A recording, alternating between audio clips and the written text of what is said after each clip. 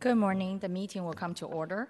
Welcome to the January 31st, 2024 meeting of the Budget and Finance Committee. I'm Supervisor Connie Chan, Chair of the committee, and I'm joined by Vice Chair Rafael Mendelman and Supervisor Myrna Malgar.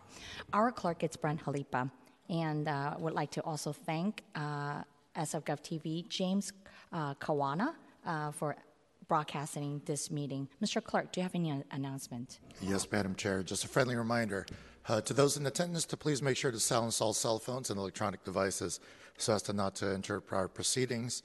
Should you have any documents to be included as part of the file, they should be submitted to myself, the clerk. Public comment will be taken on each item on this agenda. When your item of interest comes up and public comment is called, please line up to speak on the west side of the chamber to your right, my left, right along those curtains. And while not necessary to provide public comment, we do invite you to fill out a comment card and leave them on the tray by the television to your left. By the doors, if you wish to be accurately recorded for the minutes. Alternatively, you may submit public comment in writing in either of the following ways. Email them to myself, the Budget and Finance Committee Clerk, at brent.jalipa@sfgov.org. If you submit public comment via email, it will be forwarded to the supervisors and also included as part of the official file. You may also send your written comments via U.S. Postal Service to our office in City Hall. That's 1 Dr. Carlton B. Goodlett Place, Room 244, San Francisco, California, 94102. And finally, Madam Chair, items acted upon today are expected to appear on the Board of Supervisors agenda of February 6th, unless otherwise stated. Madam Chair. Thank you, Mr. Clerk. And before I call item number 1, we'd just like to inform the public that we typically for items that have budget and legislative analyst report, we will go to department presentation, then followed by the report, and then we'll go to questions, then we go to public comments. And today, items 2 to 6 actually have budget and legislative analyst report. And with that, Mr. Clerk, please call item number 1.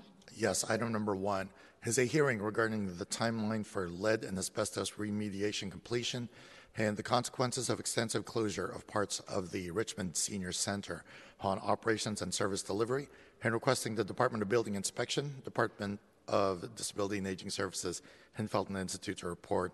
And we did receive a request for interpretive services in Cantonese for this hearing.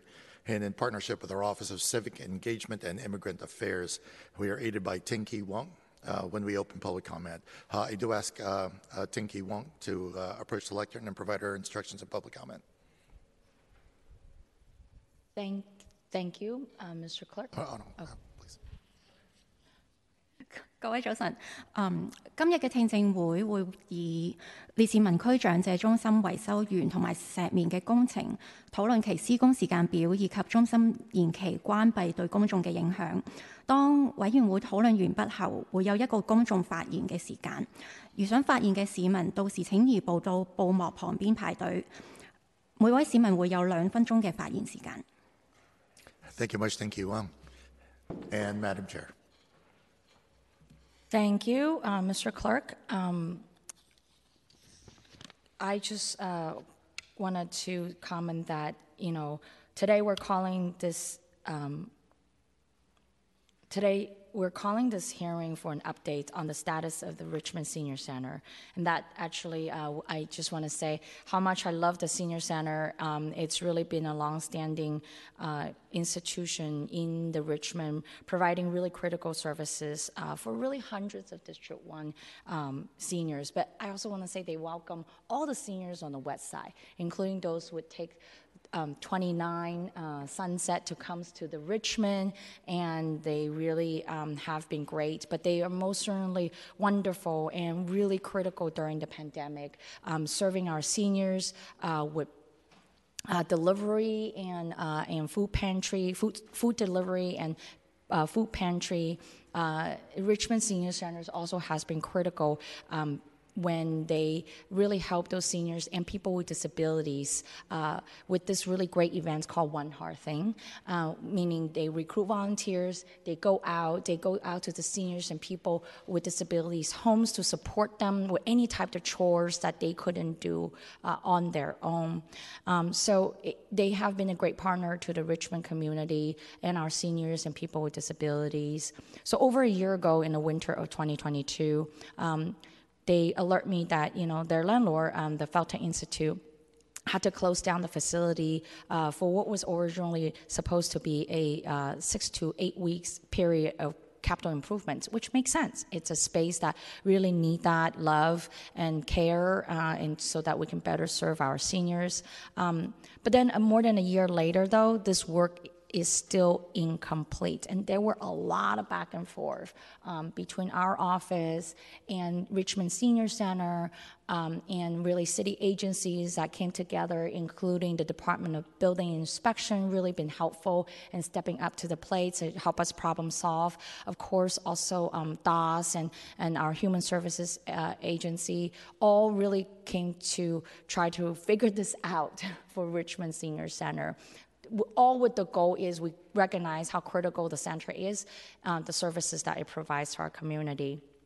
And really, the Felton Institute has been a partner to the city as well in providing services not just to our seniors, but really the most vulnerable communities, not just in the Richmond, but really citywide. It has been incredibly, though, disappointing in this case as property landlord that over this whole year, the communication just has not been good. Felton Institute, as a landlord, has not been responsive to our needs and to our community's needs and to our nonprofit tenant, or I should say their nonprofit tenant. So today's hearing will give the public an understanding of this situation and dynamic and what can we do. Also, hopefully lesson learned through this presentations is that what can the city do in a way that we can do better to support our nonprofit partners when they have to deal with their landlord and their facility issues. I think that this dynamic has also been a long understanding. It's a challenge that our nonprofit communities face. It's a reason why we have heard about eviction notice. We have heard about, displacements of our nonprofit partners, the fears about have to close down, especially during the pandemic, about rent and all that, challenges that any tenants would face. Is the same thing that our nonprofit partners have been facing. It's the reason why we have things like the API Equity Fund to support our organizations, particularly serving the AAPI community, so that they can actually acquire their spaces for long-term and a sustainable operation.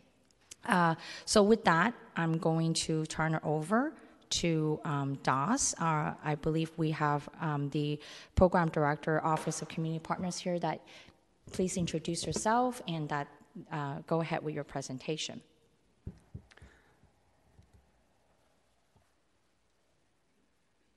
Good morning, supervisors, committee staff. My name is Mike Zog. I am with the Department of Disability and Aging Services. I'm the program director of the Office of Community Partnerships. We're a unit in DOS.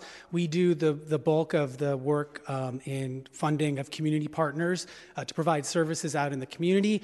A wide variety of services, all within the mission of the department, which is to improve the safety, well-being, and independence of older adults, adults with disabilities, and veterans in San Francisco. I'm joined today by our Executive Director, Kelly Dearman, who is here in the audience, as well as DOS OCP program staff, who really are providing a lot of the legwork when situations like this come up.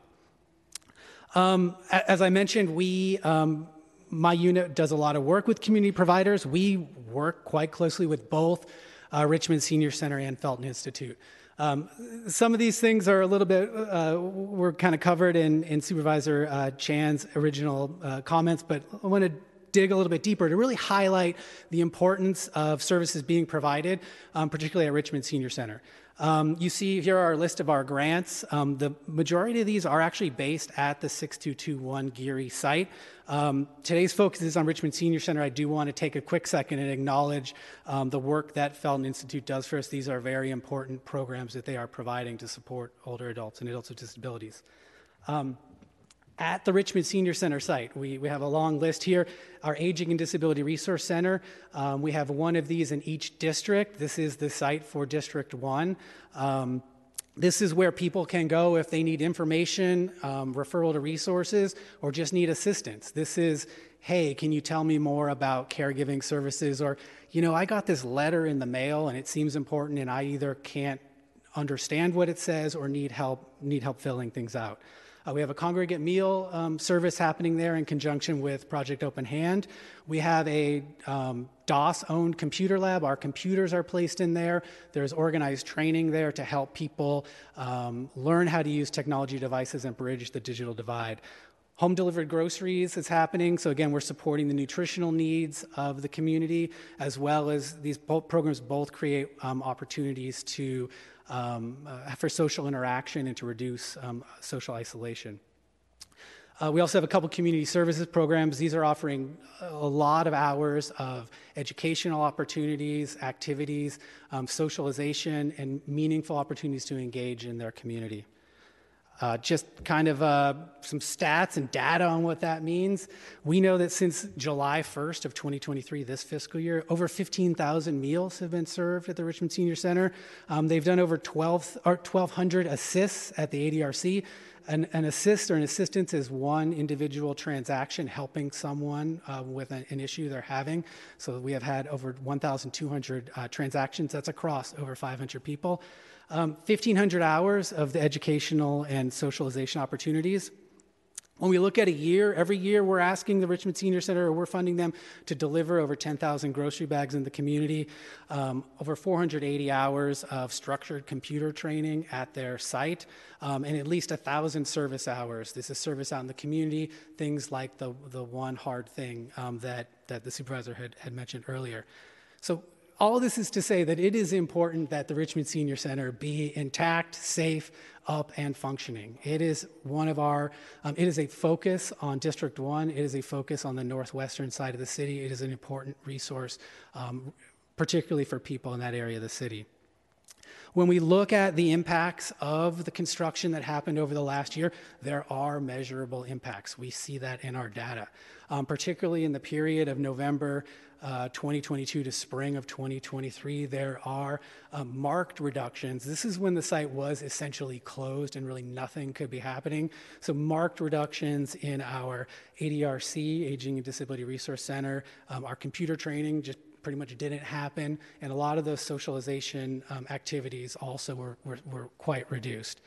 If anything, the fact that services did continue during that period really speaks to the resilience and commitment of Richmond Senior Center staff who looked for alternative ways to do things, scheduling things out in the community, utilizing virtual or phone to deliver services, also to go and delivery of meals and groceries. When we think about the timeline, so again, we were notified in fall of 2022 that this service would happen. It all kind of made sense that it was going to happen, a start time in November 2022 with a 6 to 8 week completion time. We have gone well past that. We saw major service impacts that lasted through spring of 2023. It was not until that time that staff were even really able to re-access the building and start using the space in any meaningful way. There are areas of the community center that remain unfinished still today. As best we can tell, these are mired in delays related to construction delays and the building inspection and approval process, which is a little bit outside of our expertise and sort of hard to discern where the efficiencies are and where we can push on those things. How is DOS involved in this? DOS became much more involved really in September of last year. in talking with Richmond Senior Center, they are very frustrated about this situation, justifiably so. It is impacting their ability to provide services. We are tasking them with providing a welcoming, warm environment that brings the community in and has people coming into and engage. And a site under construction is not really consistent with that mission. We have had dedicated staff who are working between the different folks. We've talked with Richmond Senior Center leadership regularly to understand their frustration and hear their issues. We've talked with Felton Institute leadership. We have heard from them that they understand the situation. They have expressed a commitment to completing this work. We've also been in regular touch with property management for the site to get updates on construction and hear how things are going. As far as kind of next steps from here, we've seen there's been a lot of inactivity for much of 2023. We've seen a lot of increased activity over the past weeks or month. There is improved communication between Richmond Senior Center leadership and Felton leadership on this topic. We are hearing that construction is actually happening at the site. There were many weeks when nothing was happening and it was very unclear what was happening. People are back, construction crews are back at the site and working. It seems like things are moving towards completion. It is hard to still get a completion timeline. People are mentioning March and April at this point. But again, I think something that the department struggles with are when we get into the world of construction delays and the building inspection and approval process. It's hard for us to really discern what's real and what expectations are realistic in that area.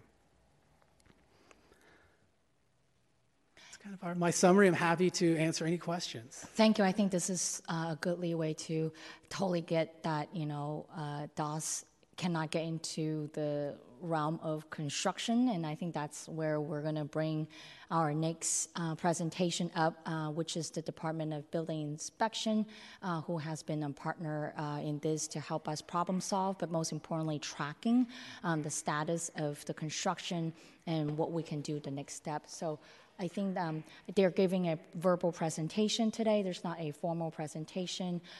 If Department of Building Inspection can come step forward to just help us understand what steps has the city been taking, and also from your perspective, from the Department of Building Inspection perspective, what is the holdup and how we can complete or support both Felton Institute and Richmond Senior Center to really have a resolution with construction and to completion. Sure. Good morning, Commissioners. I'm Matthew Green. I'm Acting Deputy Director for Inspection Services at the Department of Building Inspection. I think Carl has some slides here. So we first got involved in this process in April of 2023. We received a notice of violation. We received a complaint for work being done without building permit on the third floor, and we responded to that, and there weren't any valid building permits for the work, and we wrote a notice of violation. Basically, the notice of violation was they removed and replaced sheetrock from walls and ceilings in office and assembly area on the third floor, no valid permits at the time, and we asked them to obtain a proper building permit with the proper approvals to do this work. The normal process is you would pull your building permits prior to starting the work. They did, so we wrote that notice of violation in April of 2023. Acme Builders came in on May 15th of 2023 and filed for a building permit to comply with this notice of violation. The permit was approved and issued in July of 2023. They scheduled one inspection with us in July of 2023. And basically, they weren't ready for the inspection. Our inspector said the comments were contractor not ready for roof frame inspection, flyer plumbing, electrical, rough inspections needed before building inspection can be performed. So what he means there is there was electrical work and there was plumbing work that all needed to be inspected prior to the building inspector giving the okay to cover up. So there was a bit of a delay then. We didn't get any inspections for a while. The electrical inspections the cover-up approval was just received in November of this year, and there's still some outstanding corrections that needed to be to the plumbing.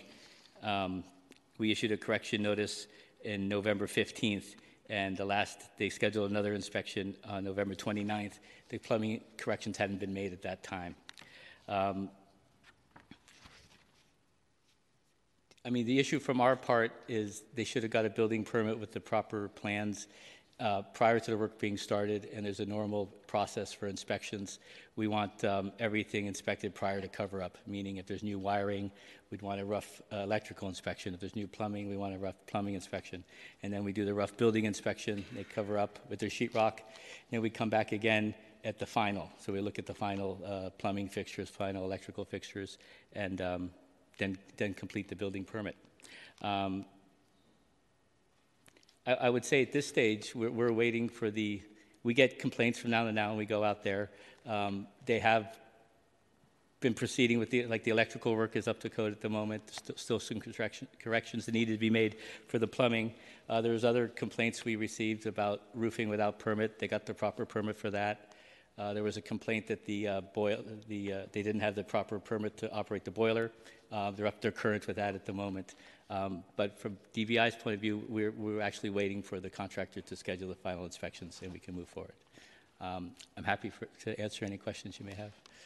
Just one quick question. And clearly from your presentation that the notice of violation was filed in April 2023, but we know that as talked about that earlier, but Richmond Senior Center will also make their presentation. We know that this work was actually started in winter 2022.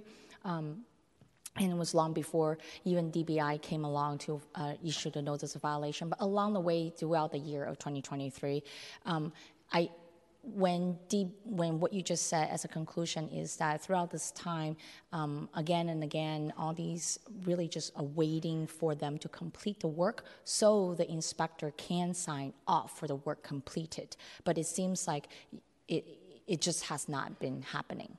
Correct. And I would also add that this is fairly minor work. I don't know why it's taking so long. It could be done. I would have thought it'd be done a lot sooner than this, but I don't know the intricacies of the construction company that's performing this Totally. project. But from your perspective, understanding the work that needs to be done, in order for this inspector to sign off, so clearly you know the work that needs to be done to get there, how long usually would it take? Because you just mentioned that it's seemingly straightforward, simple work, but... I'd say it's reasonable from start to finish, probably 3 months to do the work. Which is similar to kind of what they estimated at the beginning, which is 6 to 8 weeks of work. And there's always contingencies, so you'd add a month or two just in, Of course. We always discover stuff we're not expecting when we open up walls. Yeah. Thank you so much. I really appreciate your presentation. I don't have any more questions. And then we'll go to Richmond Senior Center for the presentation. Thank you. Thank you. Thank you.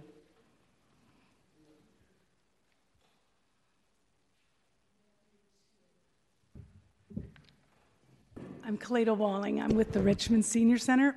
Excuse me. And I'm going to use 2 laptops because I can read my notes on one.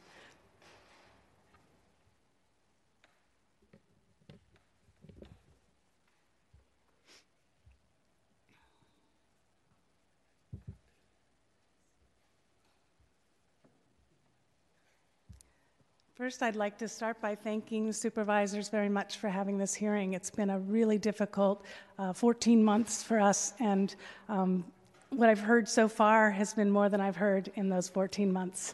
I now feel a lot more informed, and I wish that I could have had those conversations with Felton back in March when we were first starting to be frustrated with the process. I just want to quickly go through a little bit about what we've been going through and why we're here, so that it doesn't have to happen like this again. Ideally, we should be able to have conversations throughout, understand that there will be times when we have delays, and just sort of have that communication going back and forth. And I don't think it should ever have come to a situation where we have to have a hearing. So let me just share a little bit with what has been going on with the Richmond Senior Center.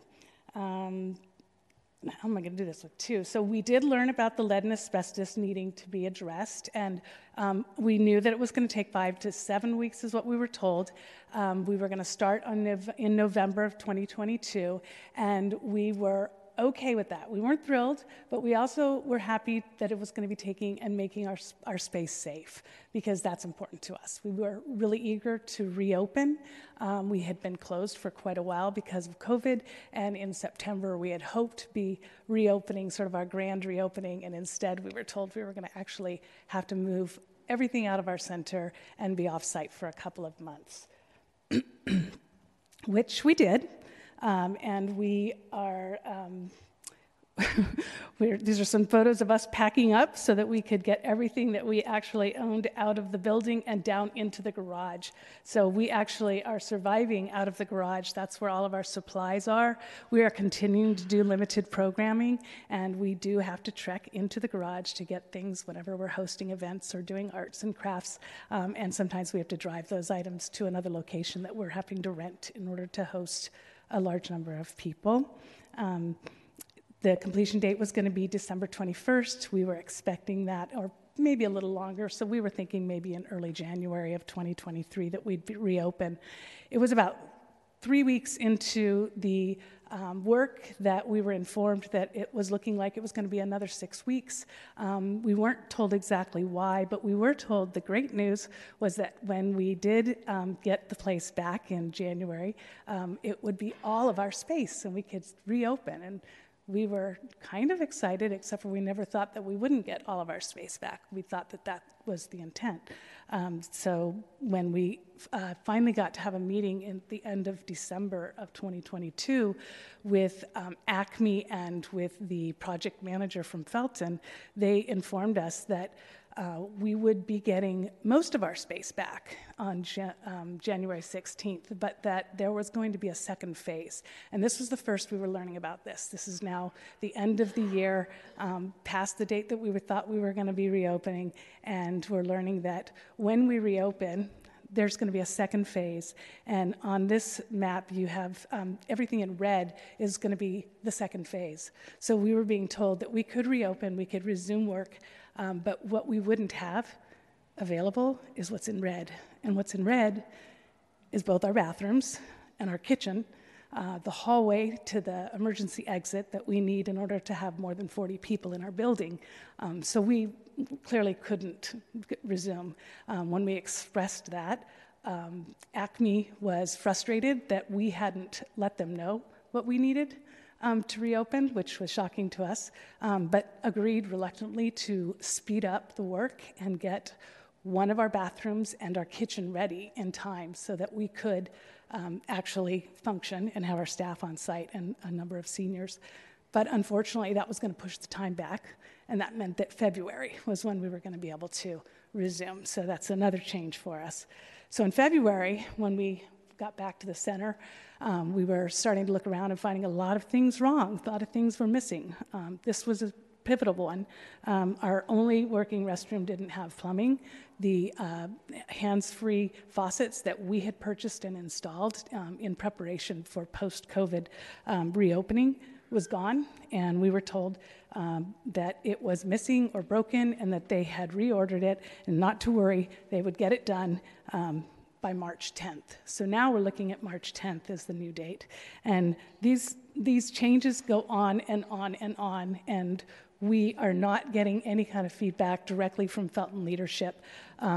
It wasn't until in early January when they started removing debris from our bathroom and our kitchen, where my staff noticed that they were not using PPE. So this debris that you're seeing in this photo was taken down our elevator through our lobby and plopped into our driveway. You can see right behind there is where all of our items were that we were accessing for senior activities. So we were concerned that contaminated debris was sitting exposed. So that had us very concerned. There were a lot of other concerns that we had, items being broken and not being replaced. A big one for us was the leaking windows. So we had complained for years about the leaking windows, and we complained prior to the remediation starting, and we were assured that it would be taken care of. In this photo, you can see that the windows leaked, and this is the brand new painted remediated windowsill that is now peeling and bubbling, and that was happening, and we were sharing that. Now I understand what's happening with the notice of violations. We saw a notice of violations go up. Part of the reason why things were delayed, we were told that they were waiting for permits, but this was back before the notice of violations, which it turns out were there because they didn't have permits. So we're now realizing that we're not getting an honest communication from ACME or from the person in charge with managing the project. They're telling us at this point that they probably can't resume work until June 20th, now that there's this notice of violation, because they have to have certain inspections, and evidently now I've learned they need permits that they didn't have.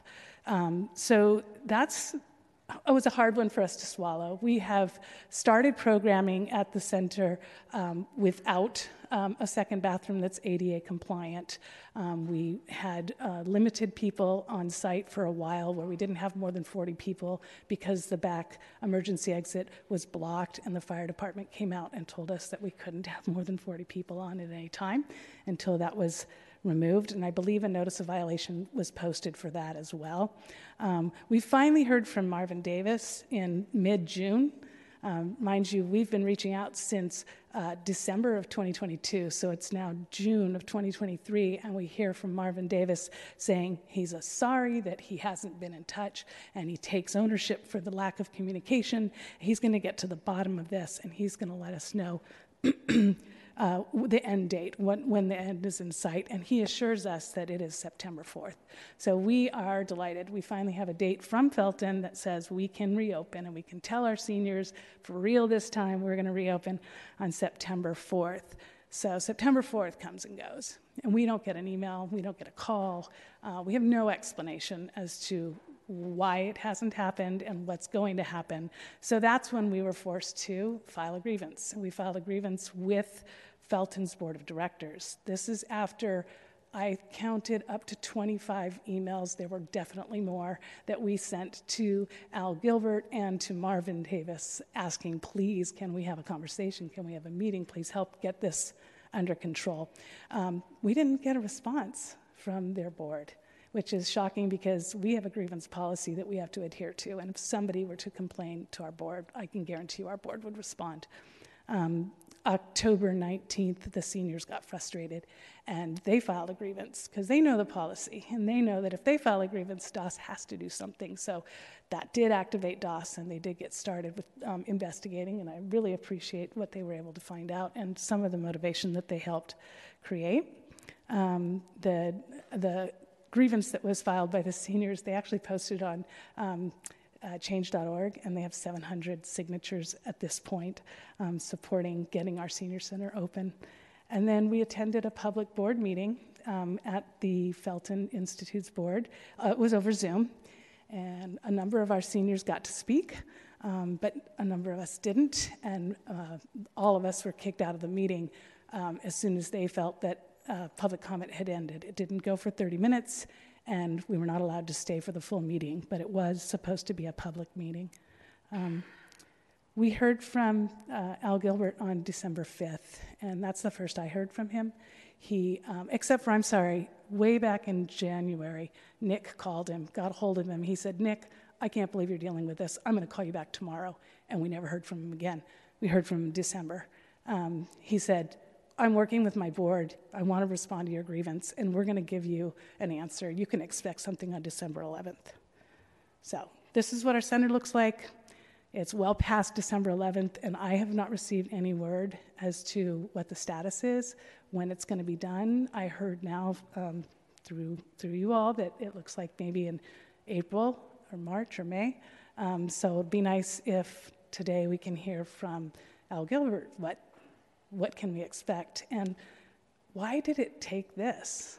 Why did we have to have a hearing to have a conversation that could have happened, 8, 9, 10 months ago, and saved all of us the stress and the headache? We've done a lot to make the senior center functional. We have go ahead and invested in the bathroom.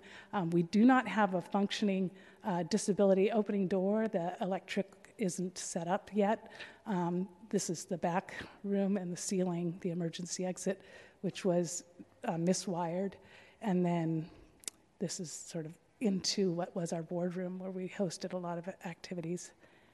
And so we're here hoping to get answers and hoping to find a way to not have this be the way it happens in the future so that we can actually communicate. Thank you. I want to say thank you so much for all your patience and thank you so much for all your work. I think that the Richmond Senior Center has been very collaborative and have been very patient with Felton Institutes and all the city agencies that you've been working with. I think you've been cordial. You've been very respectful and and always in a very fact-finding tone in all your communications. When can we expect to open? What are the works that needs to be done? What can we do to speed up the process? In fact, I think that you waited until pretty much March 2023, reach out to us, to our office.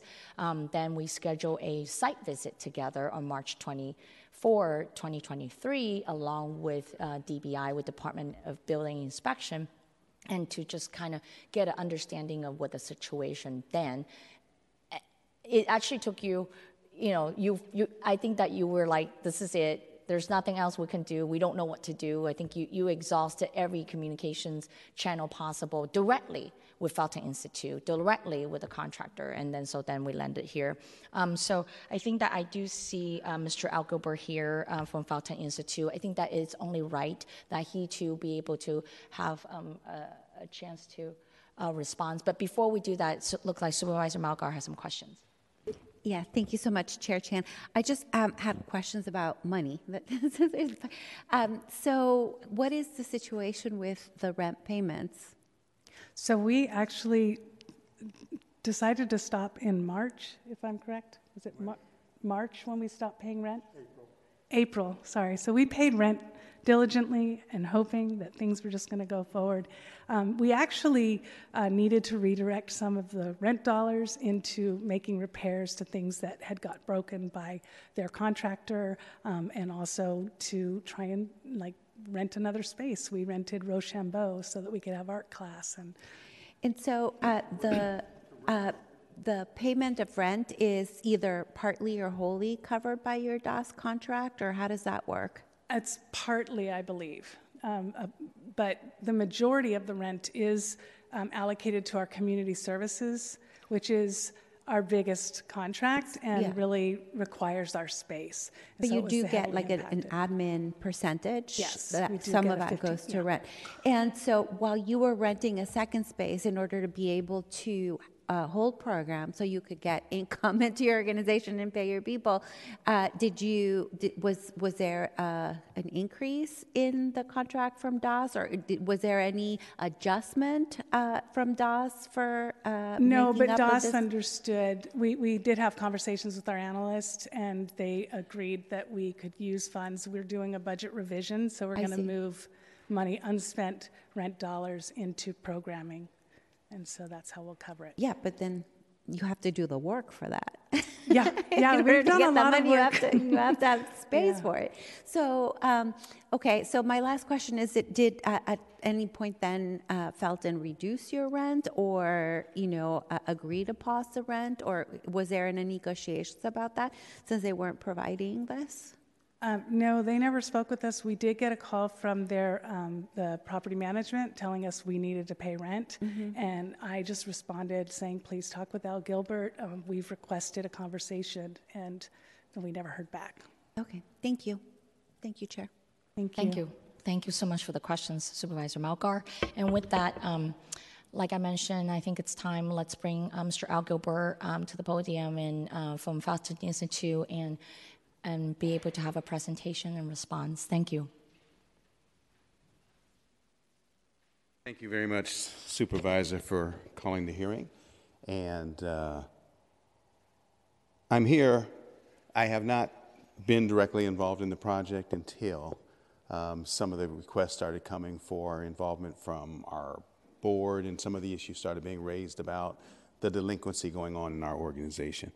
The 6221 Geary site is also a site that we operate our senior programs out of as well, and we have the ombudsman, and we have a series of other programs that are also operating in the same building, and some on the same floor and some on a different floor. Some of those pictures that you were seeing in terms of the condition of the floor now, where the walls are open and the sheetrock is down, are actually areas that Felton uses to provide its services out of those spots. But because of the construction, what I understand to be true is that the prioritization was given to the Richmond Senior Center, and so that the Felton spaces are the ones that are still uncompleted or unfinished and open, as you saw in some of the pictures. I do want to say that we appreciate our partners at the Richmond Center, and I've been with the organization for 21 years, and we have been their landlords for that entire period, and we've shared the floor with them for most of that entire period as well. And we have, the building has aged, and there are a series of things that are happening now in the space because of its aging, and those are the things that we're trying to address. When I first heard about the challenges going on in the site, what I asked my team to do was to review what needed to be done. I was in front of the Board of Supervisors maybe 7 years ago when we had to do some construction in the building, and the concern that I had at the time was because ADA laws had changed since we had bought the building, and the amount of construction work that we were doing on the Kaiming Child Center site required that we do a lot of work, and that work was going to trigger some of the ADA compliance issues in terms of accessibility to the building and all of that. So we met to ask for waivers for those things because the amount of dollars that it would cost to change a concrete entryway into the building and all kinds of other things was going to be prohibitive, and we were awarded those waivers so we could do that work back then. My concern when I heard about this project was the same thing, is that this might not be a small project, this might be a large project. And so is it one of those things where we have to now get contractors to do major work, whether we have to shut down the center because there's asbestos, there's all those kinds of things. So how are people going to operate a center while we do construction work at the same time? I was assured by my team at the time that they felt like in discussions with the Richmond Center that they could do workarounds and continue to do work while operations were going to continue in that site. We were coming out of COVID, so it was a resumption of services in the locations, but it was something that we thought could be managed, per my understanding. Subsequently, things seemed to not get resolved. Things seemed to expand, and I think that the Department of Building Inspection's conversation was correct in that if, in fact, permits hadn't been pulled to do work that had started, and then permits needed to be pulled and then additional work needs to happen, then that process is one that, as we speak right now, still needs to be evaluated because the issues with the leakages in the windows surround that center, and if in fact we're going to have to do major repair work in the windows because of the outside of the building letting the moisture in, then that might mean that we have to do major construction in this space and not just the cosmetic and the plumbing that's been going on now. So anyway, what I have done is I've asked for Anthony Chu to be here because he's been the contractor that we have been using to do most of the work, and he'll have current updates in terms of where things are. At this point, we are responding directly to the permit process that the Department of Building Inspections has to make sure that all of the things that are done correctly and are inspected before the building can be closed. And so we have to do an assessment, I think, at this point. I'm going to suggest that we do a broader, I do have another contract manager that we brought in to look at this project, and we have to do a broader assessment to determine what the entire scope of the work is, because we had hoped that we could reopen the center. Most of the space has already been improved. I would expect that 90% of the space or so has been improved because I was able to visit it during the holidays and see the holiday parties and the operations. So the vast majority of the space is being used by the senior center. And if that's incorrect, then either of you? Maybe 80%, but yes. Okay. And so the goal is that, and I know that the rest of the floor is still open because that's the floor that Felton's supposed to be occupying. So we can't really get to that part of the floor until we finish the Richmond Center part of the floor. But I'm going to let our contractor talk about that because he's been dealing directly with the piece. I apologize for the inconvenience, and as I've shared, we've had a relationship with the Richmond Center for well over 20 years, and it has been an amicable and supportive relationship because we both do the same work and we work with the same population, and we appreciate them being our tenant. And we do want to get this resolved, but we need to have it resolved correctly at this point. And I did insert myself in the process to make sure that we have tangible timelines and really understand what the project scope is for real. Thank you, Mr. Gilbert. I appreciate you being here today. I wasn't sure if someone from Felton Institute was going to show up, and let me just say this though. I would assume I'm not a construction person. I'm not an expert, but my assumption is that before you commence work in the winter of 2022, is that your team. I don't expect you, to know every single detail, but at least your team who are making those decisions around capital improvements and site management, asset management, folks will have already had a clear understanding in winter 2022 the scope of work to be done, and with that is to also pull permits before to proceed with the work. But clearly by spring 2023 we realized, as we learned from both the Department of Building Inspection as well as your tenants, is that there was no permit and work started without permit. And it seems to me that as I am, because I would say, I don't think I'm in all of those communications, but I think I'm in some of those in communications, especially with city agency, just trying to understand the process and the scope of the work. It seems to me, though, there was never a clear scope of work to begin with. And then you sort of stumble along, not you, but your team stumble along the process of trying to figure out what needs to be done, can't be sure what it's being done, cannot continue to do the work, and it's been more than a year-long process. And here we are. You can have your construction team, to explain the past and the history. What I do expect today for this hearing, though, is also moving forward. I'm looking for the scope of work that needs to be done. It does sound to me, and I would love to get a clear understanding from you directly as the who's in charge, is that are you going to finish what's the work right now? Because it sounds to me you have a decision to make ahead of you. Mm-hmm. Are you actually doing a major renovation, a rehab of the entire building, or are you only going to finish the work that you set out to do in winter 2022, which really, according to the Department of Building Inspection and yourself, alerting your tenants, is supposed to be about 6 to 8 weeks, no more than 3 months of work. So in that sense, if you're finishing that specific scope of work that you set out to do, then you ought to be able to finish now.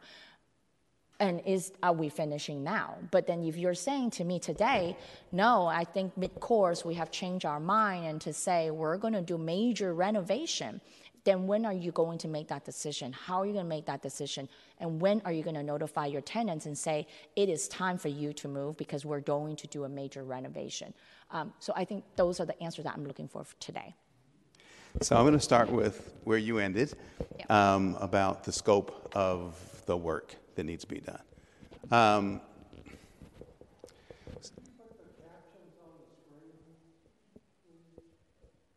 Which captions are you asking about? Don't worry, Clerk, Mr. Clerk, I guess it's closed caption. Thank you.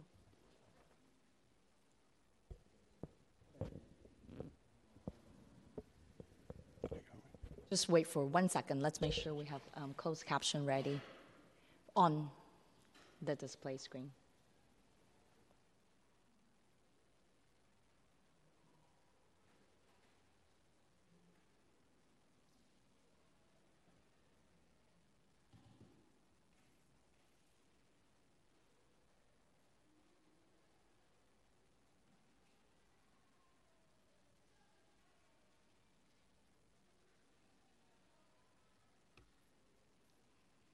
I'm inquiring about that right now, Madam Chair. I don't think I control that from my panel, but I am working on it. Yeah, we will have to proceed, but we will do our best to come back with the closed caption. Yeah, totally understand. Through the chair, I am hearing from SF-GO2E that we are currently experiencing a caption outage. Otherwise, it would be up. My apologies, but please. Okay. Thank you. So,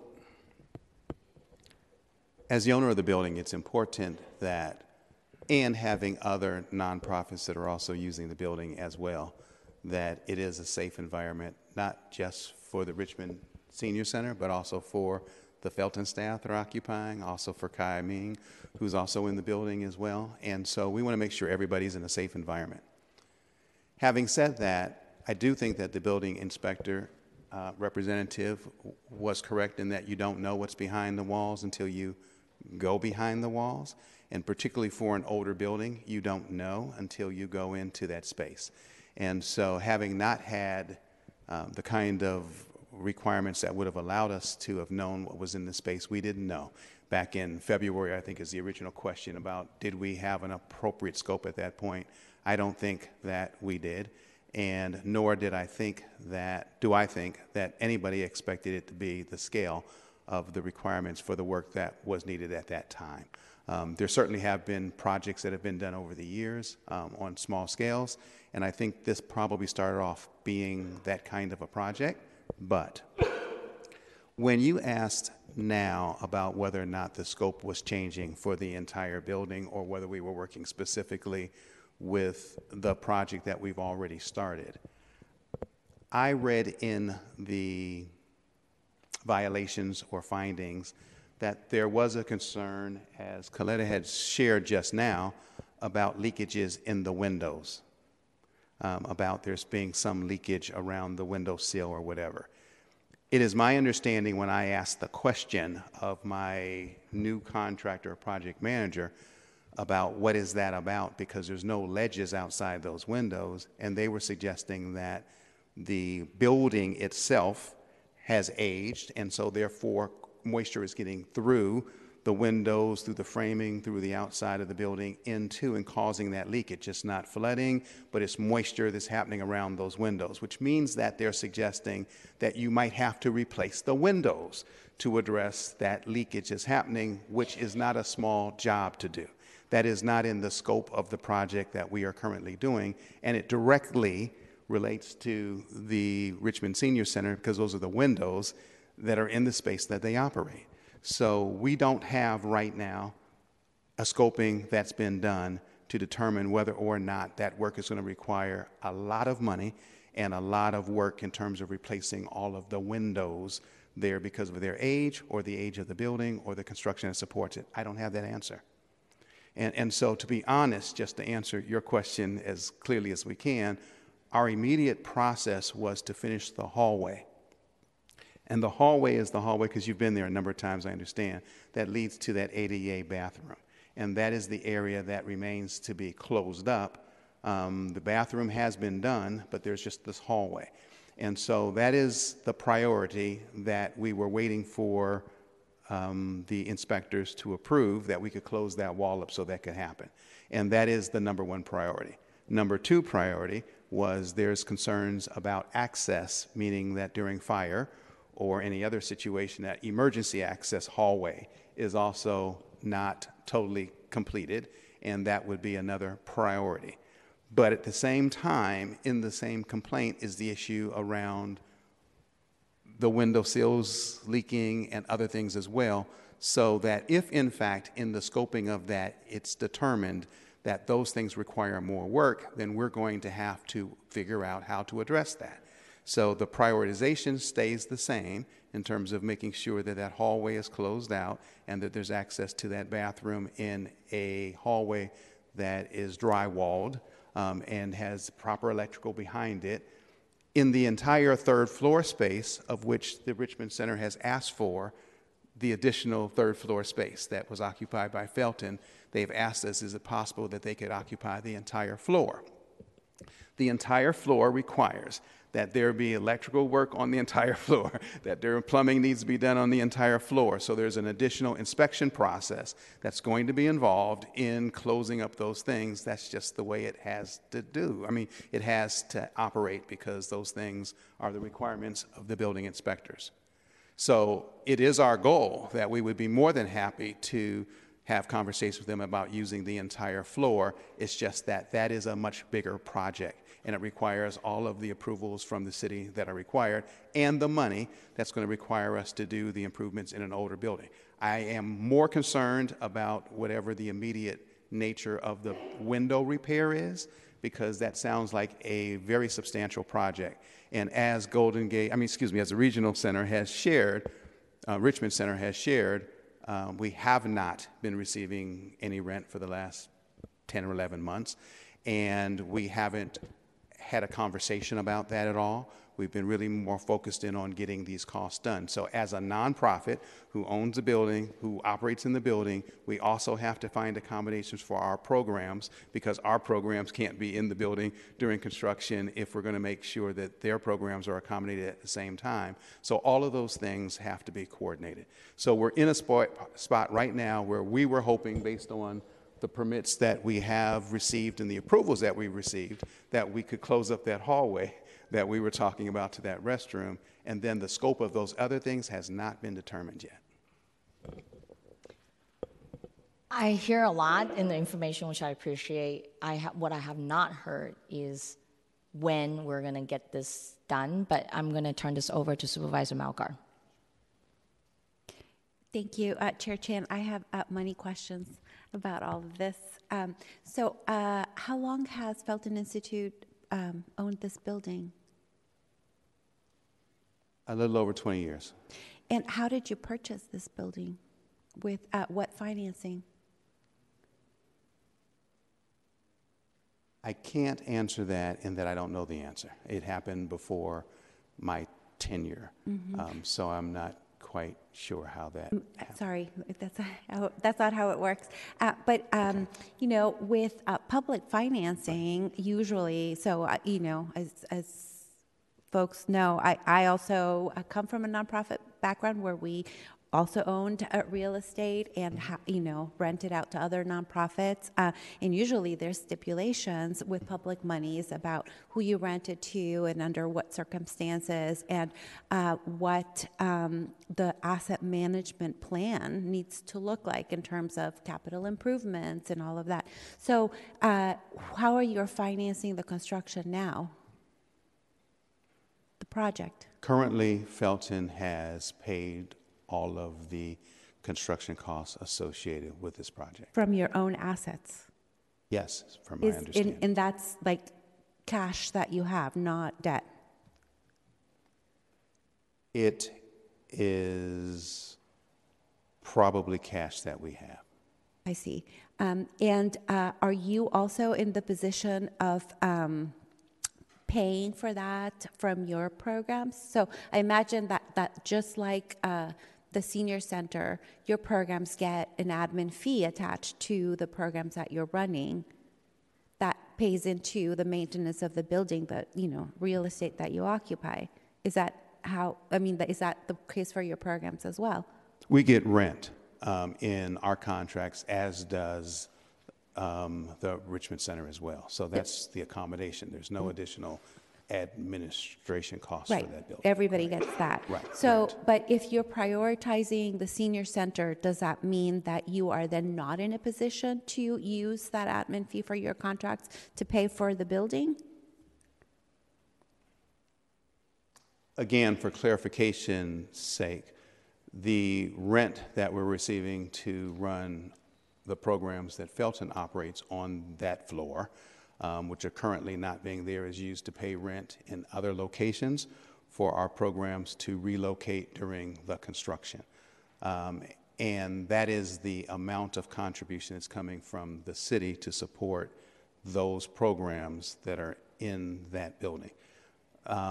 Okay, I'm a little confused about the rest of the question. Yeah, so because, you are both landlord and tenant with your own programs for that building. And so if what you just said just now is that those programs are operating elsewhere and that you're using the contracts and the little admin that you get from the city to support the rent elsewhere for those programs, you are then out of your pocket in terms of the maintenance and the construction costs for this aging building, and then you're not receiving rent from your tenant as well. Right.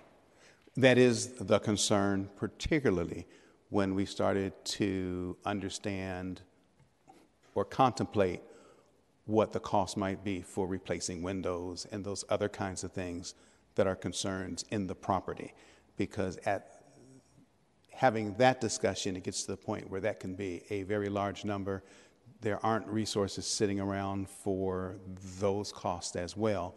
And we have no way of knowing what needs to be done to accommodate that or the resources that will be required to accommodate that. But we also have not gotten that scope of what that might be yet in terms of having that kind of an evaluation done to find out what the greater needs of the property might be, inclusive of those windows. Yeah, I can imagine. I mean, it sounds like it could be a whole lot of trouble. So I'm wondering, where we go from here. It seems like, this building is an asset, and the city has a large stake in it. And it seems like, somebody with the project management skills should be looking at it in terms of the building being an asset to the city, and making sure that, we can get you the support that you need to finish the construction, because it's the, seniors, but also it sounds like all your programs as well, and the ownership of the building, because I can imagine that you can only, bleed cash for so long before, your organization suffers. So, okay, that's the extent of my questions. Thank you, Supervisor. Thank you. I think we can go into a lot of details at this moment, sort of about, your longstanding lease agreement and how is that agreement structured in your maintenance, site maintenance work. And of course, we can also go into the deeper questioning around, Felton Institute. As an institute, how do you manage your assets? What is your asset management strategy plan? And we can definitely go into the details of that, but unless you feel like you're ready to go into the details today. So Felton Institute owns, I think, 3 properties, even though we operate out of 22 sites for the services that we provide. So we do have a property management team that supports the 22 locations, even though only 3 of them are actually owned by, the organization itself. And then in terms of the asset management plan, I'm not prepared right now to address that. It's not something that I'm directly associated with or involved in. And we have hired a new project manager specifically to manage this property, who's done a lot of work with Tenderloin Neighborhood Development Corporation, another property that we recently purchased for child care support in Visitation Valley. And so he's working on that project right now. So I've asked him to come into this project to do a fresh look at it and a comprehensive look at it, Armando Vasquez. And so that's a process that was commenced recently, just a couple of months ago when I did my walkthrough, and then I asked him to take time to support us on this project as well. When do you expect that assessments to be completed? So we're in two phases simultaneously operating. One is what I've asked is to prioritize getting the hallway repaired so that they can have access to that bathroom without having to walk through. There's access now, as you know, to the bathroom. It's just that the walls aren't closed up. And so Anthony can give us an update, Mr. Chu can give us an update on the permitting process and whether the inspections have happened and whether we can actually close that up.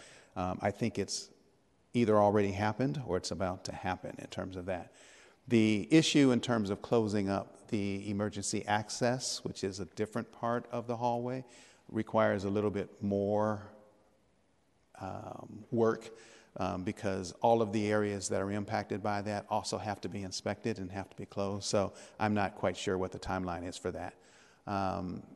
And the overall inspection of the windows and all of that has been requested, and that should commence in the next 2 weeks or so, but that's from the contractor who's actually going to bring in somebody else to do an analysis of those windows from the side of the building.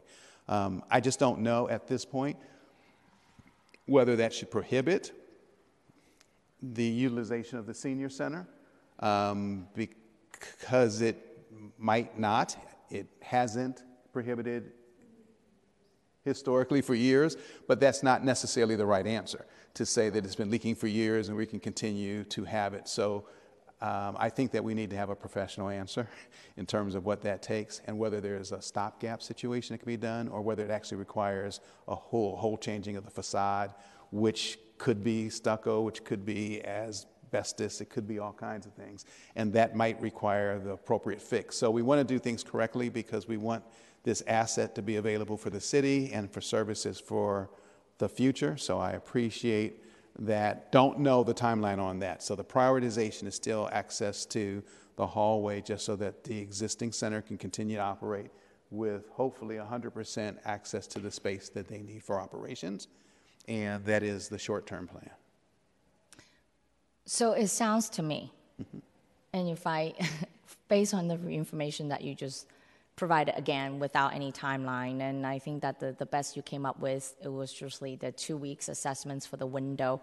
What you're saying is that we're still not in the place where we can get a commitment or understanding when the actual either closing of the wall and the window, whether it's replaced or not. We do not know when these things will be completed or determined. Well, I want to be absolutely clear, is that if you have your building inspector individuals come back up, they won't be able to give you that answer either. And part of it is that it depends on what that scope of work ends up being and then what the related process is for inspections and scoping and all of that if we have to replace the windows. If we assume that we're not doing a major building restructuring, let's just assume that that's not happening, then the process of closing up the hallway is something that Mr. Chu can speak to right now because he's involved and more Happy to have him to actually conclude. It sounds to me, though, it's the same issues that we have since winter 2022. Can't understand the scope of work, don't understand the scope of work. Let's figure out the scope of work, but we still cannot figure out the scope of work, and therefore we don't know when we're going to be completed. So it's the same thing. But there's a different option. One of the options is to relocate the senior center so that then the walls can be torn out, the work can be done, the windows can be done, the roofing, wherever the asbestos is, can be done without people's lives being jeopardized. You don't want people providing services in an unsafe place. And so that was always the alternative. What we have done in working with the Richmond Center is to try and create a solution where they could continue to operate and we could manage the exposures to things in that process. Way more complicated process, takes a longer timeline because things are constantly happening in real time, and then work can't happen while they're trying to do senior services at the same time. Yeah. They've asked us a number of times not to do construction while the seniors are there, which means that you're only working at midnight or in the evenings or late at night or on weekends, because the senior programs has programs even on weekends. So the other option is to move the programs out, do the work, and then you can control the construction timeline, you control the costs, all those things, and move everybody back into an environment once the work is done. But we collectively chose to do a quasi approach to this, which might not have been the best approach, and we're still in the middle of that right now. But we can always choose to just do a scope, particularly if the scope comes back requiring huge amounts of work and huge amounts of money, then it might mean that we have to do something different. But let Mr. Chu speak to that because he has better information. Thank you. And I just needed to the point of, I don't need a repeat of the scope of the work. I just need a specific timeline if you can commit to it. Please go ahead.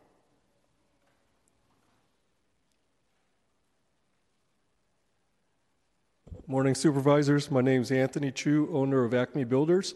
I'm a state licensed contractor registered with the city to do work in the city with the building department. So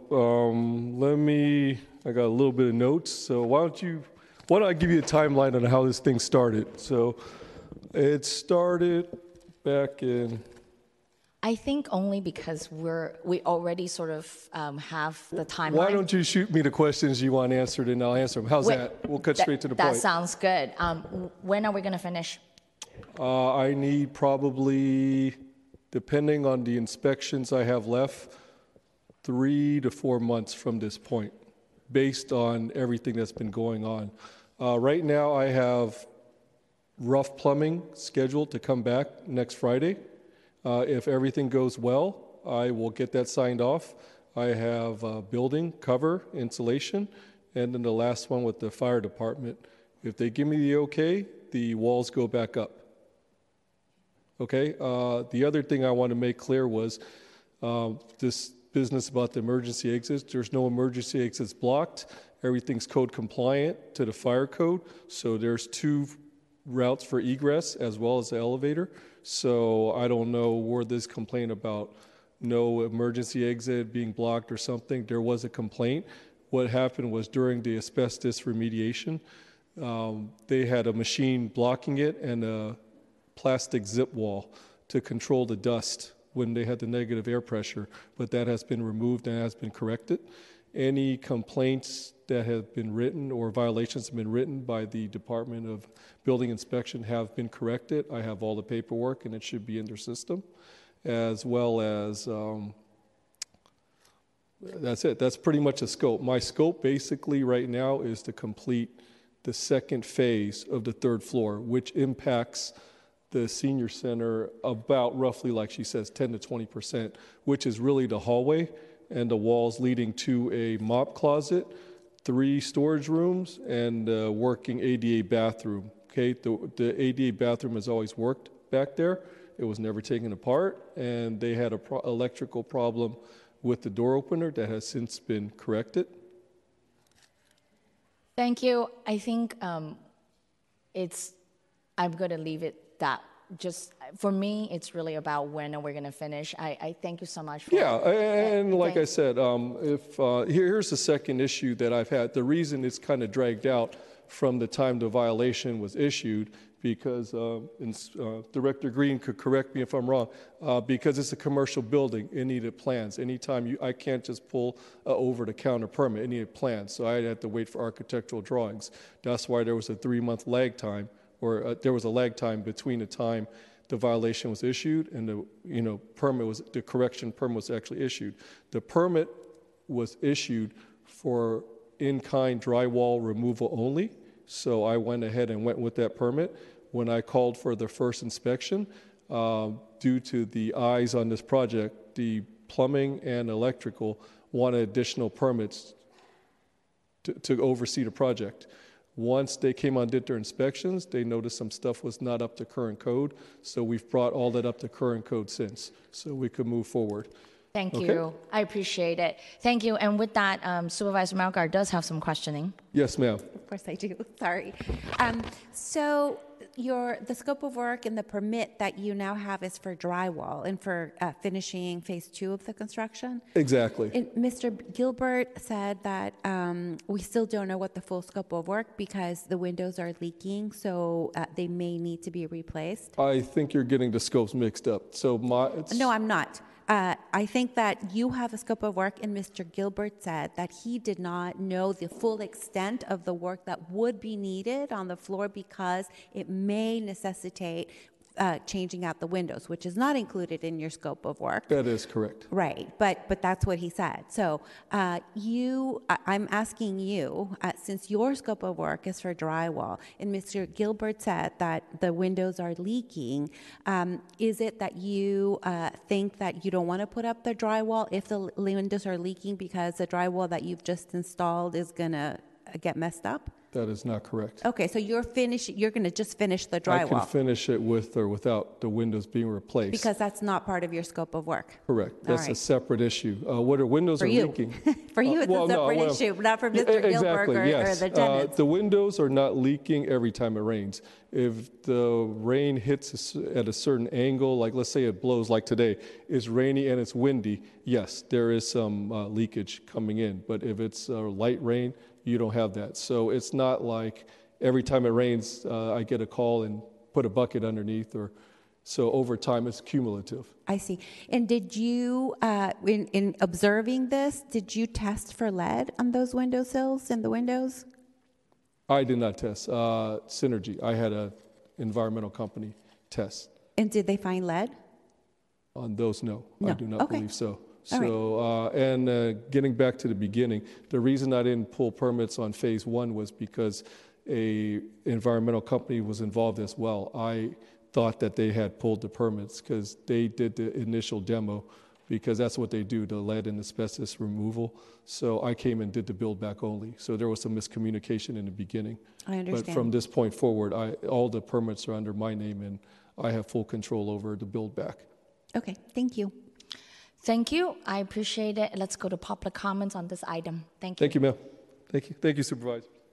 Thank you much. We now invite members of the public who have joined us today who wish to speak on this hearing or provide testimony to this committee regarding this hearing to line up along the windows to your right and my left and come forward to the lectern. And each speaker will be allowed 2 minutes. This is the time. Okay.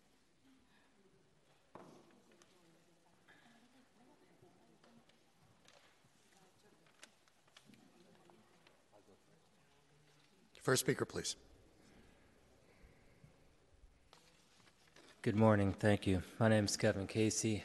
I'm actually a member of the Richmond Senior Center, and I've been enjoying the benefits for 5 or 6 years now. I have a statement. I'll read it quickly for the time. The closure of the Richmond Senior Center's on-site activities due to the pandemic was hard for me and so many seniors in the Richmond district. We used to go to the center for food, learning, exercise, and most importantly for many of us, friendship. When I heard that the center's planned reopening in late 2022 would be delayed for several weeks because of a construction project, I was disappointed, but I look forward to the center fully opening its doors by the end of 2022. I can't believe it is now more than a year later and we don't have our center back. I have seen how difficult it is for the senior center staff to function with less space especially when they meet with clients individually for confidentiality. Please do something so we can have our community back again. Thank you very much. Thanks so much for addressing this committee. Next speaker, please.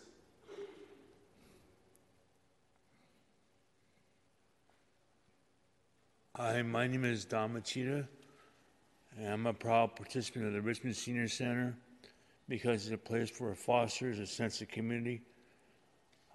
We rely on the Senior Center as a place to build community connections. I treat it as my second home because it's been closed for 1 year because of this construction. I rely on this place to meet with my friends and neighbors of the Richmond District and to hear about different happenings in the area. Please consider what we are saying today so that many more seniors can enjoy this space. Thank you. Thank you much for addressing this committee. Next speaker, please.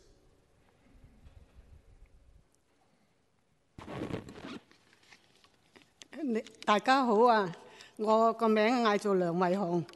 咁我覺得咧，一個營養同埋健身咧對我好重要。我係依靠嗰個列治文老年中心嘅計劃嚟到維持我嘅健康。列治文老年中心咧，佢努力提供咗午餐嘅計劃同埋健身嘅課程，但由於長期嘅拖延咗建設嘅工程，所以呢個中心咧冇法提供優質嘅服務。所以我哋希望費爾頓咧能夠履行佢哋為我哋社區服務嘅承諾，早日按照佢嘅承諾完成呢個建設工程。謝謝大家。I'll provide an interpretation and summary. Ms. Chan has said that nutrition and exercise is very important to me. I rely on this Richmond Senior Center to help me stay healthy. And due to the delay of the reopening of the center, it's been taking, it's been inconvenient for me. And I wish that Felton Institute will fulfill their commitment to serve what they committed to do in providing the service to us. Thank you to the speaker for your comments, and thank you, Wong.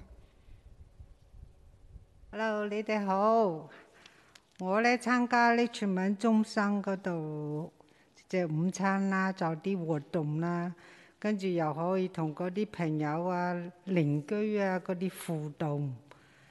即係我啱啱退休2、3年，就覺得呢個地方好好，同我哋鄰居又可以聯絡埋一齊。我自己又係住過呢全民嗰度30幾年噶啦。但係我咧好驚訝見到咧個中心後面咧嗰啲牆啊、天花板啊，仲係咁樣。咁我哋參加節目嗰啲人咧，要去廁所要排隊要排得好耐。有啲年紀大啲，廁所時間又長咗啦，咁樣，所以覺得好唔方便啦，咁樣。希望嗰啲領導咧採取啲行動，幫我哋嗰度中心重新做好開放，即係可以使我哋退休人士啊、長者啊，可以喺嗰度活躍啲活動啊，咁樣好開心嗰個。呢全民中心可以幫到我哋退休嗰啲人士。OK， thank you。I've joined the Richmond Senior Center to have lunch and also socialize once I started retirement. And I like this place a lot. I've been a resident in the Richmond district for over 30 years. And I participate in a lot of the activities in the senior center. And as of now, it is very inconvenient for a senior who needs to go to the back of the building to use that one bathroom. I wish leadership will take steps to reopen the center so that a senior who retire can use the service in the center again. And thank you much for your comments.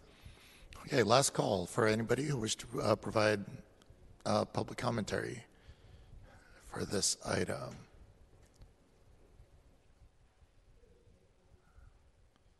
And if there are any further speakers, we do ask that you line up against the curtain. Hello， 我叫 Amy Lee 啊，我參加呢個 Senior Centre 已經有好多年啦。不過咧，我嚟到呢度咧，成日見到後邊嗰度好多嘢都未整好啊。咁咧，我真係希望咧，你哋盡快啊，即係俾個時間我哋知道幾時整好，等我哋方便我哋啲老人家，因為去廁所又唔方便，後邊又一個窿。咁我真係希望你哋大家幾時，即係我依家想知道個答案，幾時有人嚟幫我哋嘅 centre 整好佢？只係一個希望邊一日最緊要重要嘅時間係講俾我聽，你哋幾時嚟幫我哋整？即係希望你哋早日完成，唔好一味拖咁耐，拖耐得滯啦，係咪？咁你都係代表我哋呢市民嘅區。咁你希望你啊，盡量幫助我哋早日完成嗰個 centre 嗰後邊嗰度一個窿咁樣嚟到都唔方便啦，即係做嘢啊、跳舞啊、食嘢都唔方便。想去廁所啊排長龍，啲老人家唔忍得噶嘛，你去廁所一下就賴噶啦嘛。咁啊，你多個廁所梗係好啲啦，係咪？即係希望你盡量講俾我哋聽，早日完成後邊嗰度整好嗰啲地方，咁我哋好多謝你啦嚇！我依家係講多句，我唔識講，多謝嚇，多謝多謝。My name is Amy Lee, and I participate in the different program at the center for many years. I wish to know when the work will get done and when the senior center will reopen. Please don't keep on delaying the construction because having the open walls and with the back of the senior center not all the construction work not completed. We only have one bathroom, and for a senior, it takes a long time for us to use the bathroom, and we eat and dance in the back, and so we really need to know how long would it take for the senior center to reopen. I would like for you guys to help us get this work done so we can go back to the senior center. Thank you much, Amy Lee. Next speaker. Hi, thank you, supervisors, for holding this hearing. I'm Nick Lederer, the Executive Director of Golden Gate Senior Services. We sponsor the Richmond Senior Center in the Richmond and the Castro Senior Center in Supervisor Mandelman's district. We were the original, not the original occupants, but the building at 6221 Geary Boulevard was owned by Easter Seals since 1965. We moved in 1994 and occupied the third floor space ourselves for a period of time. We then invited what was formerly Felton, we invited Family Service Agency into that space in the late 90s. Easter Seal then decided to sell the building. They were going to sell it commercially. We were able, with the help of Supervisor Yaki in District 1, who you may or may not remember, we were able to stop that sale and allow Family Service Agency to purchase the building for $3 million. So that's the history in the sense that Al may not have totally known. So we were very happy to have Family Service Agency purchase the building, and they took over our lease that we had with Easter Seal. So basically what I want to say is we've been providing services for 50 years, and since 1990 in the Richmond district. So at Castro, it's been since 1980. So I'm very happy to hear what Al said, that we are very interested in acquiring the rest of the third floor space. And we do very much understand that it may take a good period of time to renovate that space, and that's fine with us. The big thing was that the handicap bathroom does not have electrical access to use it for the handicap folks. Thank you much for addressing the committee. Your time has elapsed. I understand. And the walls, Yes, we have to allow equal time for each speaker, so your time has elapsed. But thank you much for addressing this committee.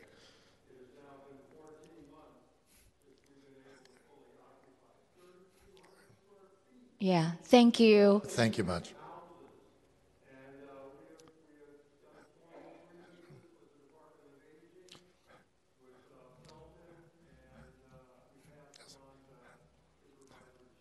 Thank you. Yes. I do know that yeah.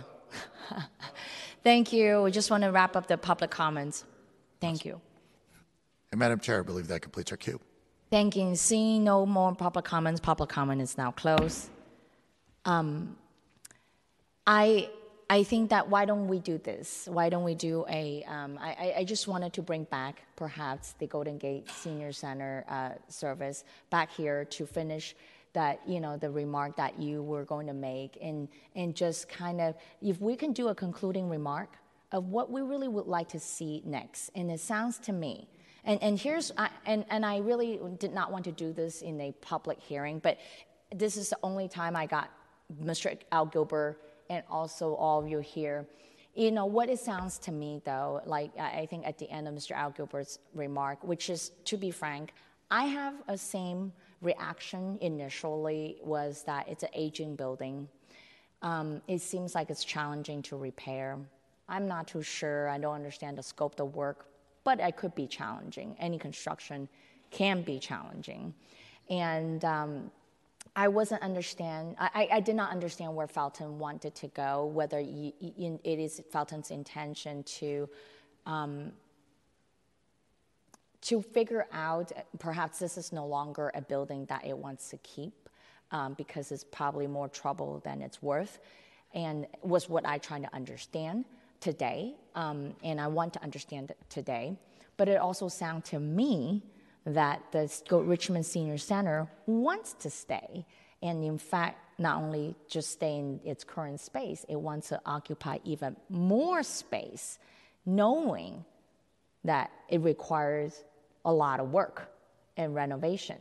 So I am trying to understand, are we actually in the same space, in the same mindset between the landlord and the tenants? Is that the landlord wants to keep the building and the tenants wants to stay, and that we're actually more or less is really approaching a space where we need a established communication channel that is consistent and frequent, that we need to establish agreement on the scope, the work, and timeline, and be a lot more specific about it. In fact, perhaps is to establish a written, some type of agreement and a clear understanding of here's the scope, the work, here's the timeline. Because again, I think thanks to Supervisor Malgar to really parse out between closing the wall and the windows, it's really two different types of work that we're talking about, and therefore the timeline of completion also it's different. But I also understand what Mr. Al Gilbert is saying is even if we finish in closing the wall, there's still the windows. So if we decide to do windows, then there's actually more work that will need to be done. So it makes it seem then the construction becomes an ongoing impediment